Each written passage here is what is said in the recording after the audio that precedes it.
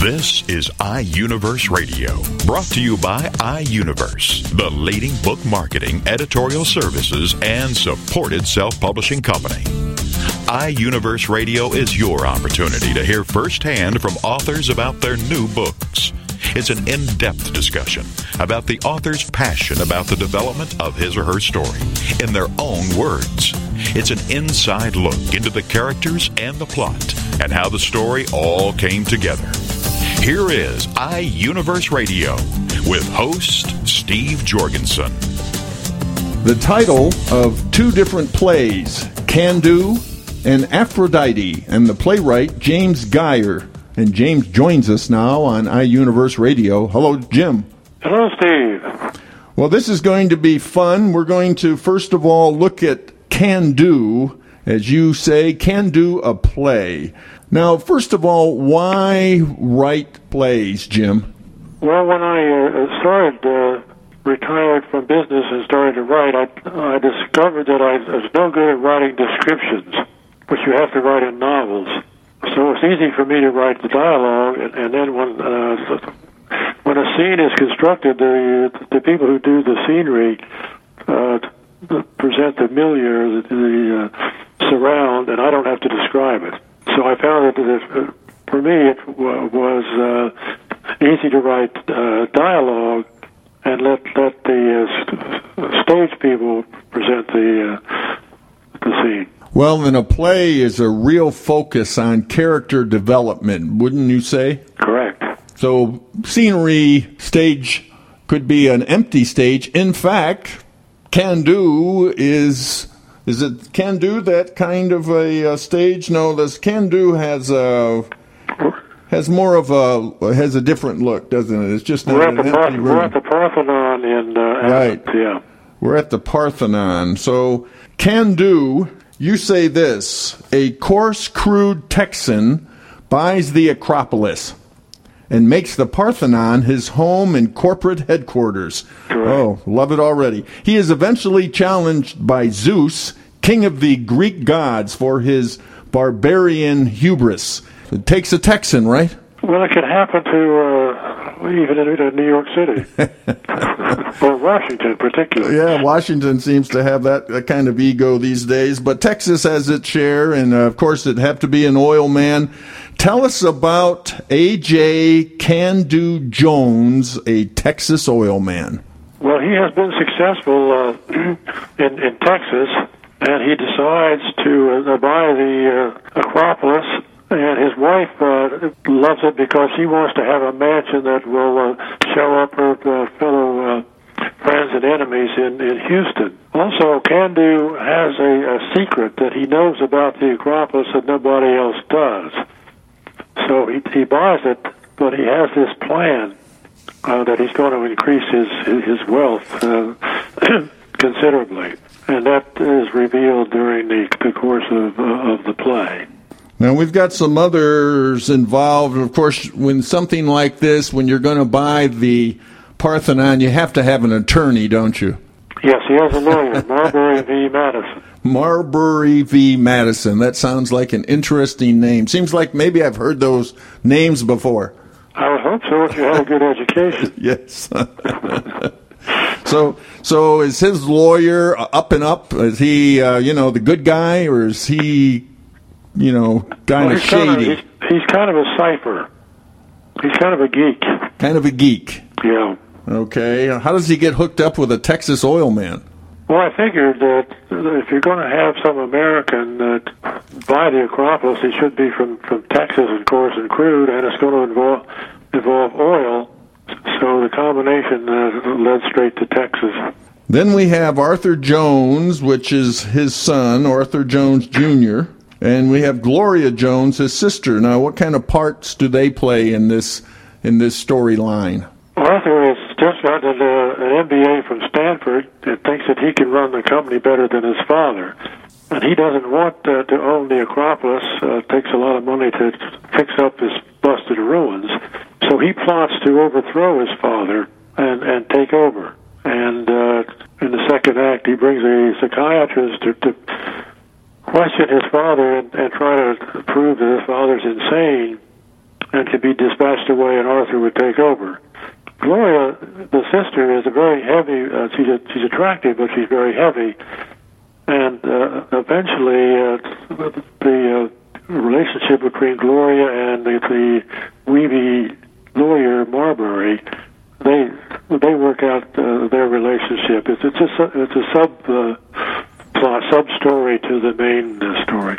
And of course, any storyline with Zeus, you have to have some young Greek maiden. Yes, early on, this young Greek woman is in a toga and sandals, obviously from some remote time, and she warns Candoo that his arrogance and hubris will annoy the gods, to the point where the gods will come down and destroy him if he does anything bad to the Acropolis. So does Zeus show up? Does he really show up in this play? Do we see him? In the second act, Candoo in the first act has to deal with a Saudi sheik who comes, and he smells oil underneath the Acropolis. This reveals Candoo's secret.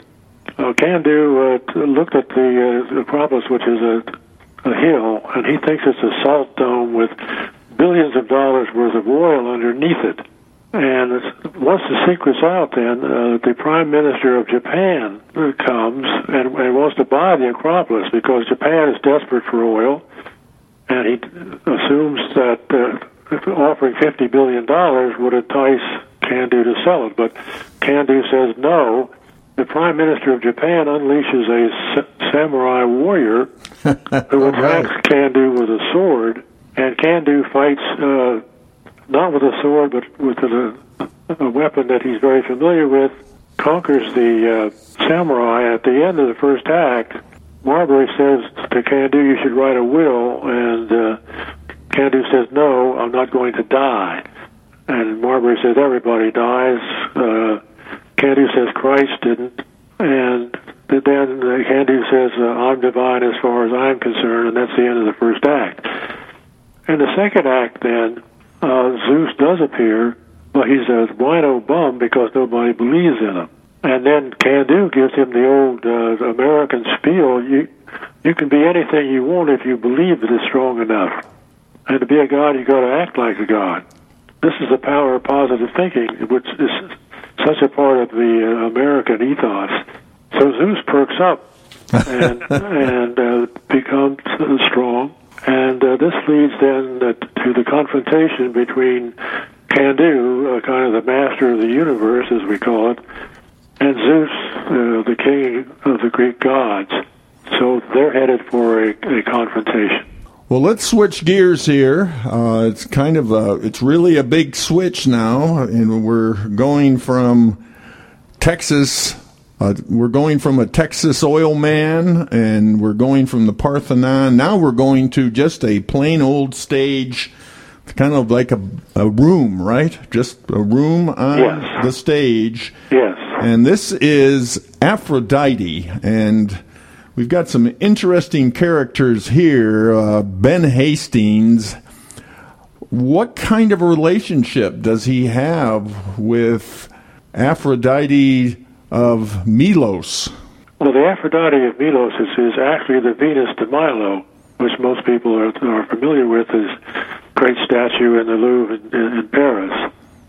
And Ben has been studying the statue, and he plans to write a book about it, but he decides that he's got to isolate himself with the statue for at least 6 months for an intensive scrutiny with the statue. So he's in this room in an indeterminate place with the statue. The statue is 7 feet tall. It's very, very, very imposing. And he believes that she has secrets that if he spends this intense time with, he will learn about it. But there are 3 women who want to distract him from the statue and get him for themselves. And one is his wife, Helen, who has agreed to the 6-month sabbatical, but she finds living alone is very painful, and she wants him back. And the second woman is Sylvia. She's a very voluptuous young blonde, and she she brings Ben a martini every evening at 5 o'clock, and she apparently works for this institution. And the third woman is Xenia, who is a woman of indeterminate age and thin and wears black. She's a mystery woman. And the three of them, through the play, think that they're going to get them. And the drama is which one is going to get them, or none of them. And at the end, the question is, does Ben find what he has been searching for? Now, these women, it may be, since Aphrodite is a god, that these women may be just agents of the goddess to protect her, so that this man will never be able to understand woman. And maybe that's the fundamental fact we have to deal with, that men will never be able to understand women because they have ways of distracting us from finding the truth. But he's determined to find this essence of woman. Yes, yes. And of course, Venus de Milo has these, as you put it, replete with contradictions. Who is she, really? Well, of course, she has no arms to begin with, and yeah. and she's three different styles. Her head and her torso and her gown are three different artistic styles. That somehow this whole ruin of a woman comes together and is an artistic masterwork. She's also a goddess. It represents both profane and sacred love. She's a very lustful woman, obviously, and on the other hand, she's a nurturing mother. It's kind of like the Virgin Mary. So you have these two quite opposite kinds of love. And then one of the crucial questions is that she's a combination of all these fragments. Is she one thing or is she a fragment thing? And that's the fundamental question of all philosophy: is there one truth or many? The plays, both plays, I want to emphasize, are very fast-paced, full of humor and wit. Some it gets very raunchy and ribald at places. So, although it deals with very serious ideas, it's very snappy dialogue, and you don't have to know anything about Greeks or Greek philosophy to enjoy the plays. So, does Ben have some soliloquy, if you will, before Venus de Milo? These dialogues, is he really trying to talk with her? In his discussions with the three women, he talks to them. He's trying to educate them about the statue and at the various levels. And with his wife, he talks about seeing the statue is kind of like analogous to the Big Bang, because all of our civilization in the West came out of the Mediterranean Sea area, and this great Big Bang of the classical revolution spread to the whole world. And then he talks to Sylvia about this being the goddess of love, and she wants to know more about the goddess of love. And Xenia, who's very critical, says this dumb bimbo. How in the world could you be attracted to this dumb bimbo? And he says, actually, the Greeks thought if you made love to Venus, you would die or be ratcheted on a wheel. And she said, well, you ought to put a sign up saying, dealing with this woman is dangerous to your health. So it's in the conversations with the women that he reveals to the audience these various layers of meaning in the statue. Jim, you have a website that explains more about Candoo and Aphrodite. Yes. Tell us about that. Well, I want to put up a website to explain it to people, and then make it possible for people to order the books. The address is jamesmguiher.com. Guiher is spelled Guiher. jamesmguiher.com.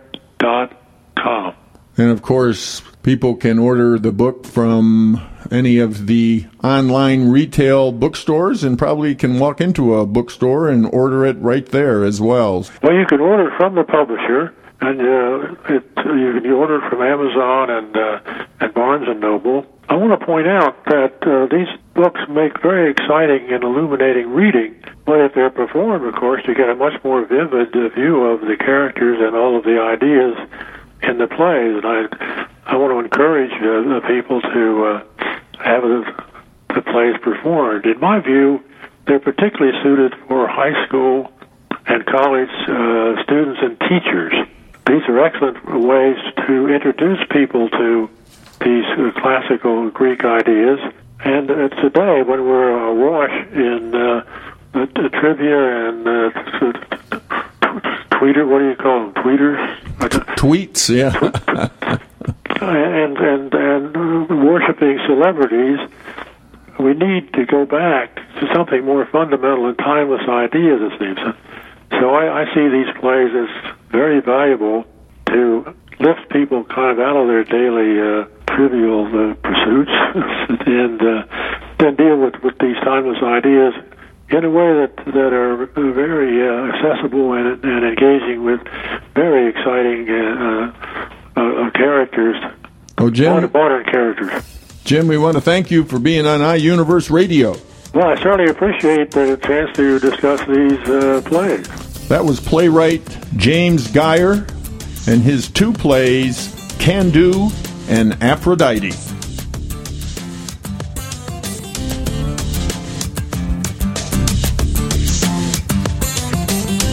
You're listening to iUniverse Radio. We'll be back right after these messages. Get ready for the Not So Soccer Mom, Tuesday afternoons at 1 Eastern, noon Central on TogiNet with Jill Hickey. You name it, from politics to pop culture to Jill's search for the perfect bronzer and chicken salad. The Not So Soccer Mom will weigh in on it all. The sentence, "I have no opinion about that," is one that Jill has never uttered.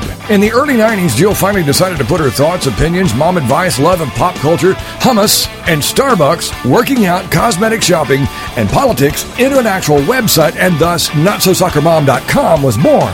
Shortly after her fourth child, a boy, Jerome, now she's really got tons of topics to share with you. This is Laugh Out Loud Funny, and we're not kidding. What's a loud Nebraska girl who lived in Little Rock for many years and now is up in the Northeast doing? Chronicling her opinions on everything. The wheels aren't off yet, but it's close. It's the Not So Soccer Mom with Jill Hickey, Tuesday afternoons at 1 Eastern, noon Central on TogiNet.com. Innovation and insight, problems and solutions, capitalizing on your ideas and efforts. That's all a part of Changing the World One Invention at a Time with Rick Rowe. Thursday evenings at 6, 5 Central on TogiNet.com. Rick will be sharing stories of innovation, invention, inspiration, and overcoming obstacles with guests who have been there, done that, and are doing that. Rick will be asking the right questions, helping you identify the real problems and showing you how to act on your ideas by increasing consumer confidence and, more importantly, increasing your confidence to act on your ideas. For even more information, go to ThinkTech, that's TEK, globally.com. Then join us as Rick and his guests teach us how to develop new ideas and create new products, new businesses, new jobs. And together, let's get our economy growing again. It's Changing the World One Invention at a Time with author and inventor Rick Rowe. Thursday evenings at 6, 5 Central on TogiNet.com. Welcome back to iUniverse Radio with host Steve Jorgensen. The title of the book, Twilight's Ashes, As Heaven Fades, Book 1. And the author is Auler Ivis, and Auler joins us now on iUniverse Radio. Hello, Auler. Hi, Steve. How are you? Well, this is a first book in a trilogy. It's an epic. I want to read what you have written, your introduction for everyone to kind of set the stage for our discussion. You say Twilight's Ashes is a book about what could happen in the future if we learn to sustain life on Earth without space travel for 500,000 years. And it's just a rousing, good adventure tale set in a world of dangerous post-human creatures. Dangerous post-human creatures. That kind of sets the stage. And let me read this. You say, foremost, I really just want people to enjoy the rousing tale, to come away with a sense of having been on a good ride. If they're not enjoying it, then any takeaway message would not convey. The primary serious message of the book is what we humans are barely at the beginning of what must be a long sojourn into harmony and balance if we are able to survive long enough to be considered as a successful species on our planet. Well, we're going into the future, 600,000 years, Auler. Why did you write this book? What in the world motivated you to take us that far into the future? Well, I guess I wanted to sort of vicariously experience the future that I thought was going to come, and in maybe a more serious sense to sort of provide a warning for some of the things that I see that I don't like that I see in the future. Also, I've always been a person interested in telling stories on paper, and I started writing when I was barely able to write, second, third grade, and I've just been writing stories ever since. And you have a scientific professional background, so you like to kind of assess things from a different point of view than most. Yeah, I tried to set this distant future book in a way, sort of build the world of this distant future book with, like reality in mind, with what we know about the way people survive, the way the climate might change, human natural behavior, everything that I could do to try to extrapolate the way a professional futurist might do, although I'm certainly only an amateur at that. I am a research atmospheric scientist. And so I've tried to make it a realistic, believable world that I built in this distant future.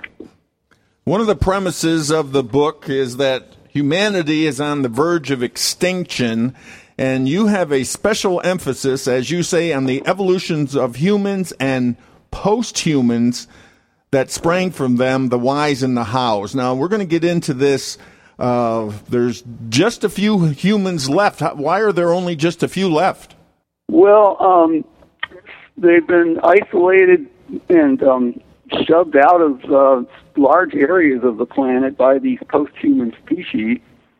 One of them in particular carries a serious deadly disease, which is actually its advantage. One of the other species is an advanced race that's more advanced than humans, called the Irula. The others are sort of devolved creatures, but they have enough cleverness and physical strength or whatever. They have adaptive mechanisms because they evolved from humans that they've actually supplanted humans in large parts of the world. But then sort of the last straw is this disease that the Irula carry, and they have it's seriously contagious for humans. It's sort of the way you can imagine how when the Spanish conquistadors moved into the Inca culture, how they got wiped out so seriously. So that's what's happened to the humans in this distant future.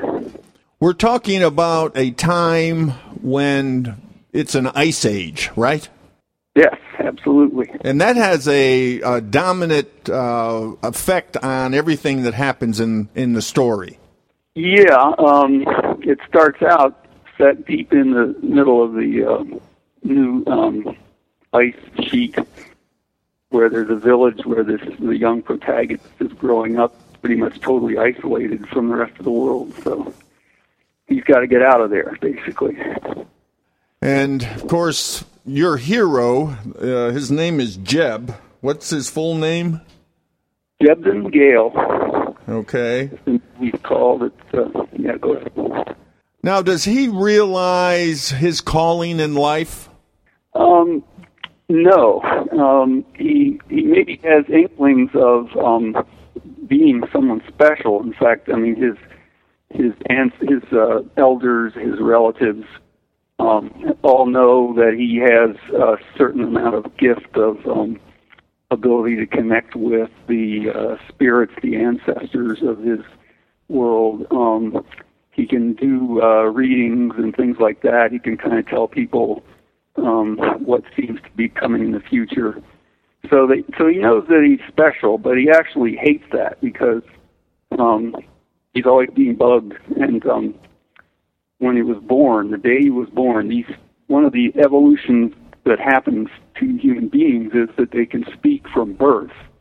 Right? And so the moment he was born, he spoke the name of unknown spirit, which seemed to just permeate the room with a glow and so on. Ever since then, his relatives and the elders of the village were trying to get him to reconnect with this spirit and show them what the spirit is trying to tell everyone. But they're pressuring him so much that he rebels. He resists it. So he basically hates his gift. And so he may know he's special, but he doesn't really want to take it anywhere from there. So he's got to be essentially convinced that it's important enough and so on. There is a prophecy about the seventh shepherd, and some believe he is. Right. Especially in the distant village that his distant ancestors came from, that's where the prophecy was discovered or was revealed to the mysterious leaders there. It's a fairly recent discovery of this prophecy, and so once these leaders discover this prophecy, they want to send a mission out to find Jebden. They basically realize that he's there. They actually have some information of where he is because there's one significant character in the book who has visited this village where Jeb grew up 18 years ago. And so they know about him in slight detail, and they send out a mission to try to get him. But this fellow whose name is Revelstoke, who is a traveling emissary, he tried to get there first because he doesn't want them to get Jebden. He wants basically to get Jebden and his family to take them to his hometown. And the reason is because in his previous visit, his Jebden's mother, it was before Jeb was born, his mother was a troubled young woman, and Revelstoke arrived in this village and basically convinced her to live, and she rejected him in the end. He fell in love with her. She rejected him. He left a broken, rejected man, and he's always wanted to get to have another chance with her, so to speak. So here we are 17 years later, and he shows up at the village again and essentially tries to get the Jebden's mother to now come with him again. There's this godless post-human horde sweeping the world. I'm trying to see this where Jeb, I guess, is this prophetic hero to save the human race against them? Yeah, that's what the prophecy says, that he or someone, probably, I mean, he's the best candidate, someone is going to find a way to stay the hordes and to preserve humanity and assure a future for humanity on the planet. So they're hoping it is Jebden, but the future is not preordained in this world as I've built it. So Jeb has to be not only convinced that he can do it, but he has to grow and learn to be a leader, learn to be in comfortable touch with the spirit world, that the chief spirit named Tao is going to guide him, send him through multiple trials and lessons through the book in order to get him to the point where he can be this leader. So we have that training experience for Jeb throughout the book, and then, of course, I'm sure there are confrontations with this godless post-human horde. Absolutely. They run into several of them in the first book, and there's actually one of the Irula, the advanced race, who is a derelict or a reject from the culture, and he actually becomes one of Jeb's mentors and friends and helps him survive. So, yeah, we encounter these post-human species through the book, and they create a lot of the tension in the book. Auler, there's this spiritual side to the book that is important to you. Explain that. Well, it's actually changed my life as I've written the book. I started out, and had been since I was a child, and sort of started to think for myself. I rejected sort of traditional religion and became an agnostic, basically, starting out as sort of a vehement atheist, but becoming an agnostic and no interest in spirituality. Then I started writing this book and realized that in this very simple culture that these people live in, they would have a spirituality, and in order to do it right, I have to dig into it. And I was reluctant. I really didn't care about it. But as I went into it more and more, it became more and more real to me. And the whole, just thinking about the spiritual side of life. And as a result, I have really taken it seriously. I've joined the Unitarian Universalist Church, where they are a group of open-minded seekers, and they've had my spiritual quest. And bottom line is, as a result of that, I really would like to and will be donating half the proceeds, profits from the book, to my local Unitarian Universalist Church and the National Association of Congregations. Well, it seems like Jeb, the hero, struggles with his humanness and his spiritual side, and that's really, dealing with our weaknesses, realizing the impact that one individual can make. It seems that you're showing that struggle through this incredible epic of every human struggle between their potential and their weaknesses, and learning how to reach out in that spiritual way to do the impossible even. Yeah, that's, I guess, in some ways, I have to say, I wanted to live vicariously through Jeb, and so it is everyone's journey, and including mine. And as I said, it really helped me grow and learn and understand the whole realm of life that I had just ignored, rejected, and neglected. The title of the book, Twilight's Ashes as Heaven Fades, Book 1 of a trilogy. The author is Auler Ivis. Auler, tell us how to get your book. Well, it's available through the iUniverse website and through Amazon, and as they say, better internet retailers everywhere. And do you have your own website? Yes, I do. It's AulerIvis.com. That's Auler Ivis, AulerIvis.com. Correct. Well, we've really enjoyed having you on iUniverse Radio, Auler. Thank you so much. Well, Steve, I enjoyed it, and I appreciate your hosting. That was Auler Ivis. He is the author of his book, Twilight's Ashes as Heaven Fades, Book 1 of a trilogy.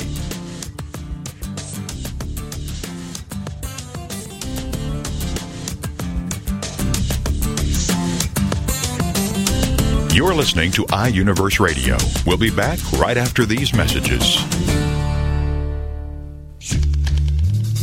Hi everybody, this is Pete Dix of Beatles and Beyond. Why don't we all come together and hear some of the tracks off the latest Beatles release on this radio station.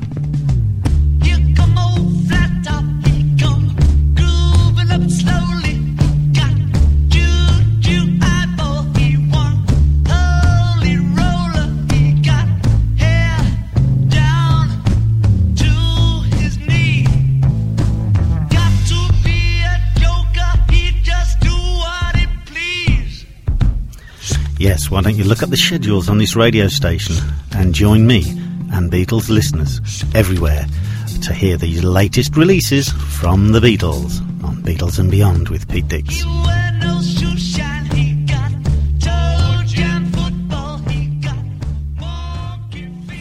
Girlfriended is on TogiNet. Thursdays at 10 a.m. Eastern, 11 a.m. Central, with your hosts Patty Wyatt and Lisa Jernigan.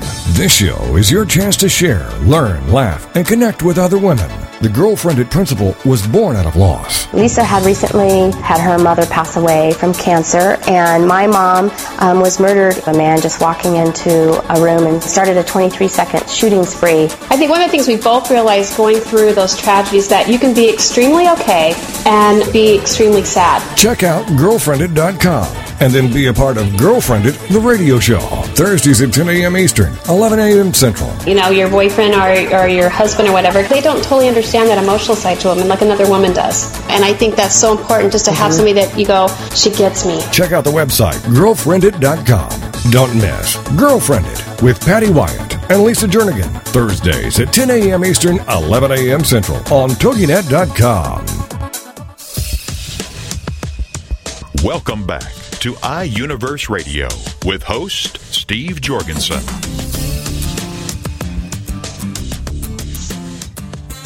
The title of the book, Time Revisited, a memoir, and the author is Dorothy Jane Staples, and Dorothy joins us now on iUniverse Radio. Hello, Dorothy. Hi, how are you, Steve? First of all, happy birthday. Your birthday was just this past weekend. Yes, it was, and thank you very much. And you are at the great age of 92 and not stopping for anything. Absolutely not. That's the real story behind Dorothy Jane Staples. She's not stopping for anything. I think that's pretty much what I've written in my little notes here, that you keep on going, you keep on being optimistic, and you never stop till you make what your goal is. There you go. That's best advice for anyone at any age. Let me read what you've written about your book. You say, my book is the chronicle of my life from a small-town girl to a successful businesswoman in a large metropolitan setting with all the strange and unusual events along the way.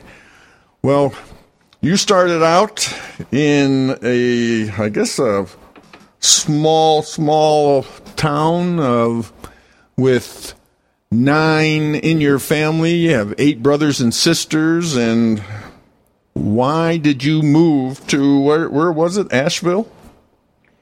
Well, we lived on a farm, and my mother told my father that he was working. My father was a very hard worker, and she said, you're killing your children with overwork. We have to leave this farm and move somewhere else. And they moved to Asheville, which was a one street in the town with a few little side streets, and bought a service station in this small town where there were people didn't own cars then. There was a usual once in a while there was a car pass through, and that was what the customers were. But they were the mechanics in town and had the service station and a little candy store, which I managed when I was 12 years old. So Asheville, Pennsylvania, where is that near? Near Altoona, Pennsylvania. Altoona, right. Know where Altoona is? Do you know? I used to live in Erie, Pennsylvania, so I know Pennsylvania fairly well. Well, Altoona is the railroad station, a railroad town. Okay. That's the Horseshoe Curve. Well, when you arrived there, you became really good friends with Betty Abel. And I just talked to her yesterday. All these years. And she's 92 as well. 92. So you start out, your memories go all the way back to Asheville, Pennsylvania. How old were you when your father passed away? 7 years old. My goodness. That must have been a very, very hard thing for the whole family, and especially for a young girl like you. Oh, it was, but we didn't quite understand it. We didn't really understand that it was over, that it was done. At 7 years old, at that time, uninformed, like as we were, we thought my dad was taking a nap. Right, and somehow he would be back, huh? Right. Now, you say that most of your mother's business attempts failed. What did she try to do? Well, as I said, there were no cars in the town to service. They bought a service station, and there was not enough passing. Cars came in the middle of the night and passing through from going from one town to another. But we had a very small population, and so it was not a... My mother actually got under cars and inspected them. So how did she take care of this big family? Well, by hook or by crook, she bought, all through the book, you see where she bought one business after another, and the first thing we knew, one day I woke up and found out that we were moving, and no one had ever told me. And we were moving to Altoona, where my mother had a very good friend who was a judge, and he helped her to get compensation, which we did get until we were all 18 years old. And she was a lectioneer for him, standing up, going out, standing on baskets or whatever so they could find to toot about the candidate that they want to be elected. Very involved in politics. Very involved. And she went to fairs and took her homemade donuts and chicken pies. She was famous for her chicken pies and homemade noodles. And there's a bit about my mother in the book that people will enjoy. So I guess you learned a lot from your mom. Oh, yes, I did. My mom would, when I was selected as a person in a play, my mom sat with the books every day and went over the lines with me. She was a beautiful speaker. So you enjoyed that? You enjoyed being in the theater? Oh, I love a theater. I love it. I love to act. I actually nearly had a baby on stage. My sixth job. Oh, my goodness. Yes, you are the mother of 7 children, and you have over 20 grandchildren, and probably great-grandchildren as well. Well, they're included in that. And many. That 26 includes great and grandchildren. Yep, steps, all kinds. Well, how did you... what just prompted you to write this book? Well, the way it started out was Bobby kept saying to me, Bobby's the youngest, kept saying to me, Mom, why don't you write a book? Why don't you tell the story of how things started and your past and your mother's past and your father's past, and let us know so our children will know and their children will know. And you're keeping it a secret. And he said this so long ago. He's now 50 years old. And I said, Bob, I don't have time. I was in the business, raising 7 children, running a business, doing theater work. I didn't have time to do it. And so he bought me a blank book. And one day, when I retired at 85, I started to write down what he wanted me to do. And that's how it started. I want to make sure everyone heard that. You retired when you were 85. Right. A lot of people think you're supposed to do that at 65, but 85 was yours, and you're not retired now.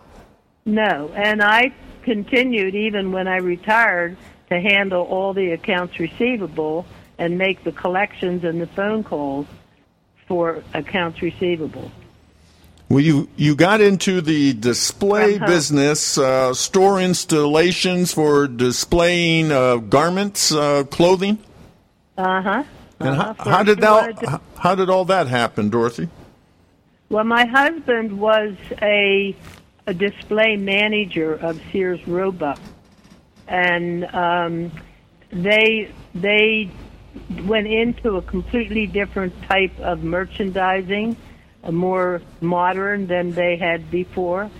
And my husband decided to leave Sears and open his own business. And because he had worked for a company that had a fixture company before he went to work at Sears. And that's where Nathan's was born.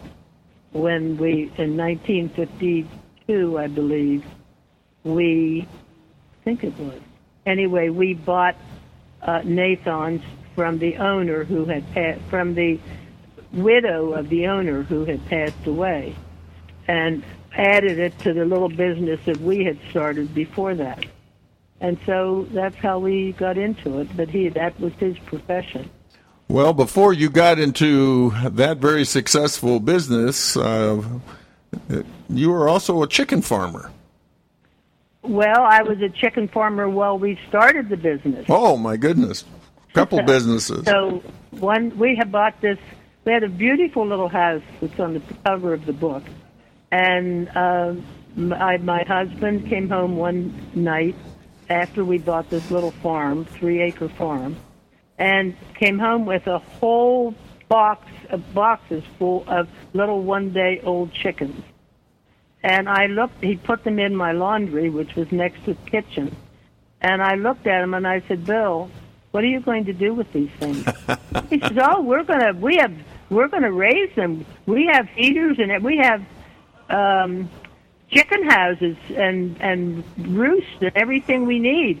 I says, yes, dear, but we don't have any electric in them. So you can't turn on the heat.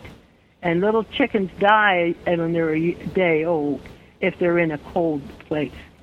And they're not going to stay in my laundry. And I said, you better call your dad, who was wonderful to us, and find out how fast you can electrify those chicken houses, or 200 little baby chicks and their purchaser are going to be looking for a new home. And that's how I started. So I guess he did it. And he did it. I was going to say, I bet he did it. On Monday we had electric and we had heat in the chicken house. And there are a lot of funny stories in the book about the chickens. Well, you have a very simple view of life, even though this simple phrase, this simple statement is very challenging. We've all heard it, but it sounds like your life. If you first don't succeed, try again, and persevere always. Well, that's my code, and that's what I've taught. I have 7 wonderful, wonderful children. I lost one, so I have 6 now. But I have wonderful children. So I lost my husband, unfortunately. He passed away about 20 years ago, so I've been a widow all these years. And along the way, you've also been buying and selling real estate. Right. I think I bought close to 40 and bought and sold close to 40 properties that I didn't live in. And I bought about 6 other ones that I've lived in. So that was very good for you to do that. Very good, because I still have 6 condos in Brigantine. And you're also very involved in teaching students, I guess, about speech, right? About how to speak properly and how to speak effectively. And how to debate and how to have poise. And colleges are very pleased when they see that on an application, because not enough schools do it. And it's always it's not on the curriculum generally, so it's not, all schools don't have it. But that's what I do, and I teach that to 6th, 7th, and 8th graders. Well, tell us some favorite story about the theater. That seems like a love of yours. What was something that you're just so proud of?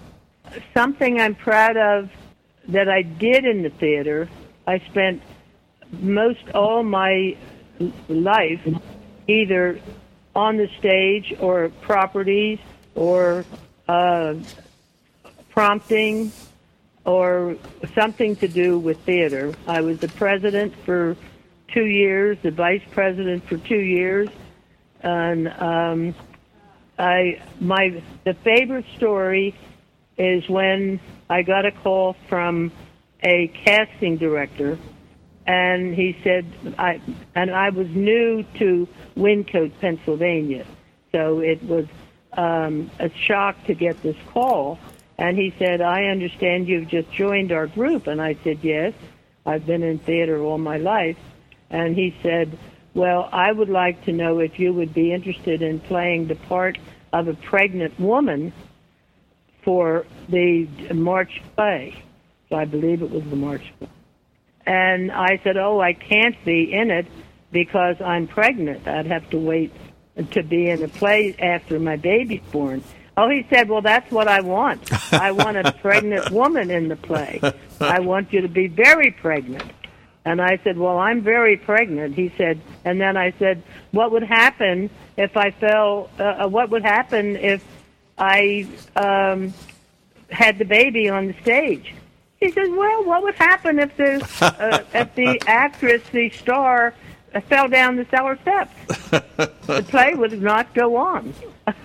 And that was the answer. So he said, ask your gynecologist. And I did. And he said, oh, and I said, do you think I could do it? He said, sure, by all means do it. So I was in the play, and there's always a curtain call at the end in these community theaters, and I had the longest lines of any of the stars that were in the play because they wanted to know if it was real or not. And turned out that I had the baby the next day. Wow. Well, what a memory, and congratulations. Also, congratulations. In May of 2004, you were included in the 50 Best Women in Business in the Eastern Pennsylvania Business Journal. So you've been recognized throughout your life and been very successful in a variety of ventures. So thank you. Thank you so much, Dorothy, for being with us. Please tell us how to get your book. I have a typed-up sheet of paper which I'm sending to my friends and which went out to hundreds of my associates in the business world have already. And it says, I am to be interviewed about my book by Steve Jorgensen on an internet radio station. The interview will be aired on Saturday, October 9th, 2010, from 4 o'clock to 5 p.m. You will be able to listen to at www.toginet.com. There is also an encore airing the following Thursday from 12 to 1 a.m. You can also listen to Achieve's podcast at the toginet.com website above. Also, if anyone is interested in purchasing the book, you can do it one of two ways, through www.amazon.com or www.barnesandnoble.com. And I have it signed Jane Staples, and it went out to several hundred people. Well, thank you, Dorothy. Thank you so much for being on iUniverse Radio. Very interesting. Really enjoyed it. Well, I enjoyed it very much too, Steve, and I'll look forward to listening in to some of your other programs. That was Dorothy Jane Staples. She is the author of her book, her autobiography, Time Revisited, a memoir. iUniverse Radio is brought to you by iUniverse, the leading book marketing, editorial services, and supported self-publishing company. iUniverse Radio is produced by TogiNet Radio. Radio with a cutting edge.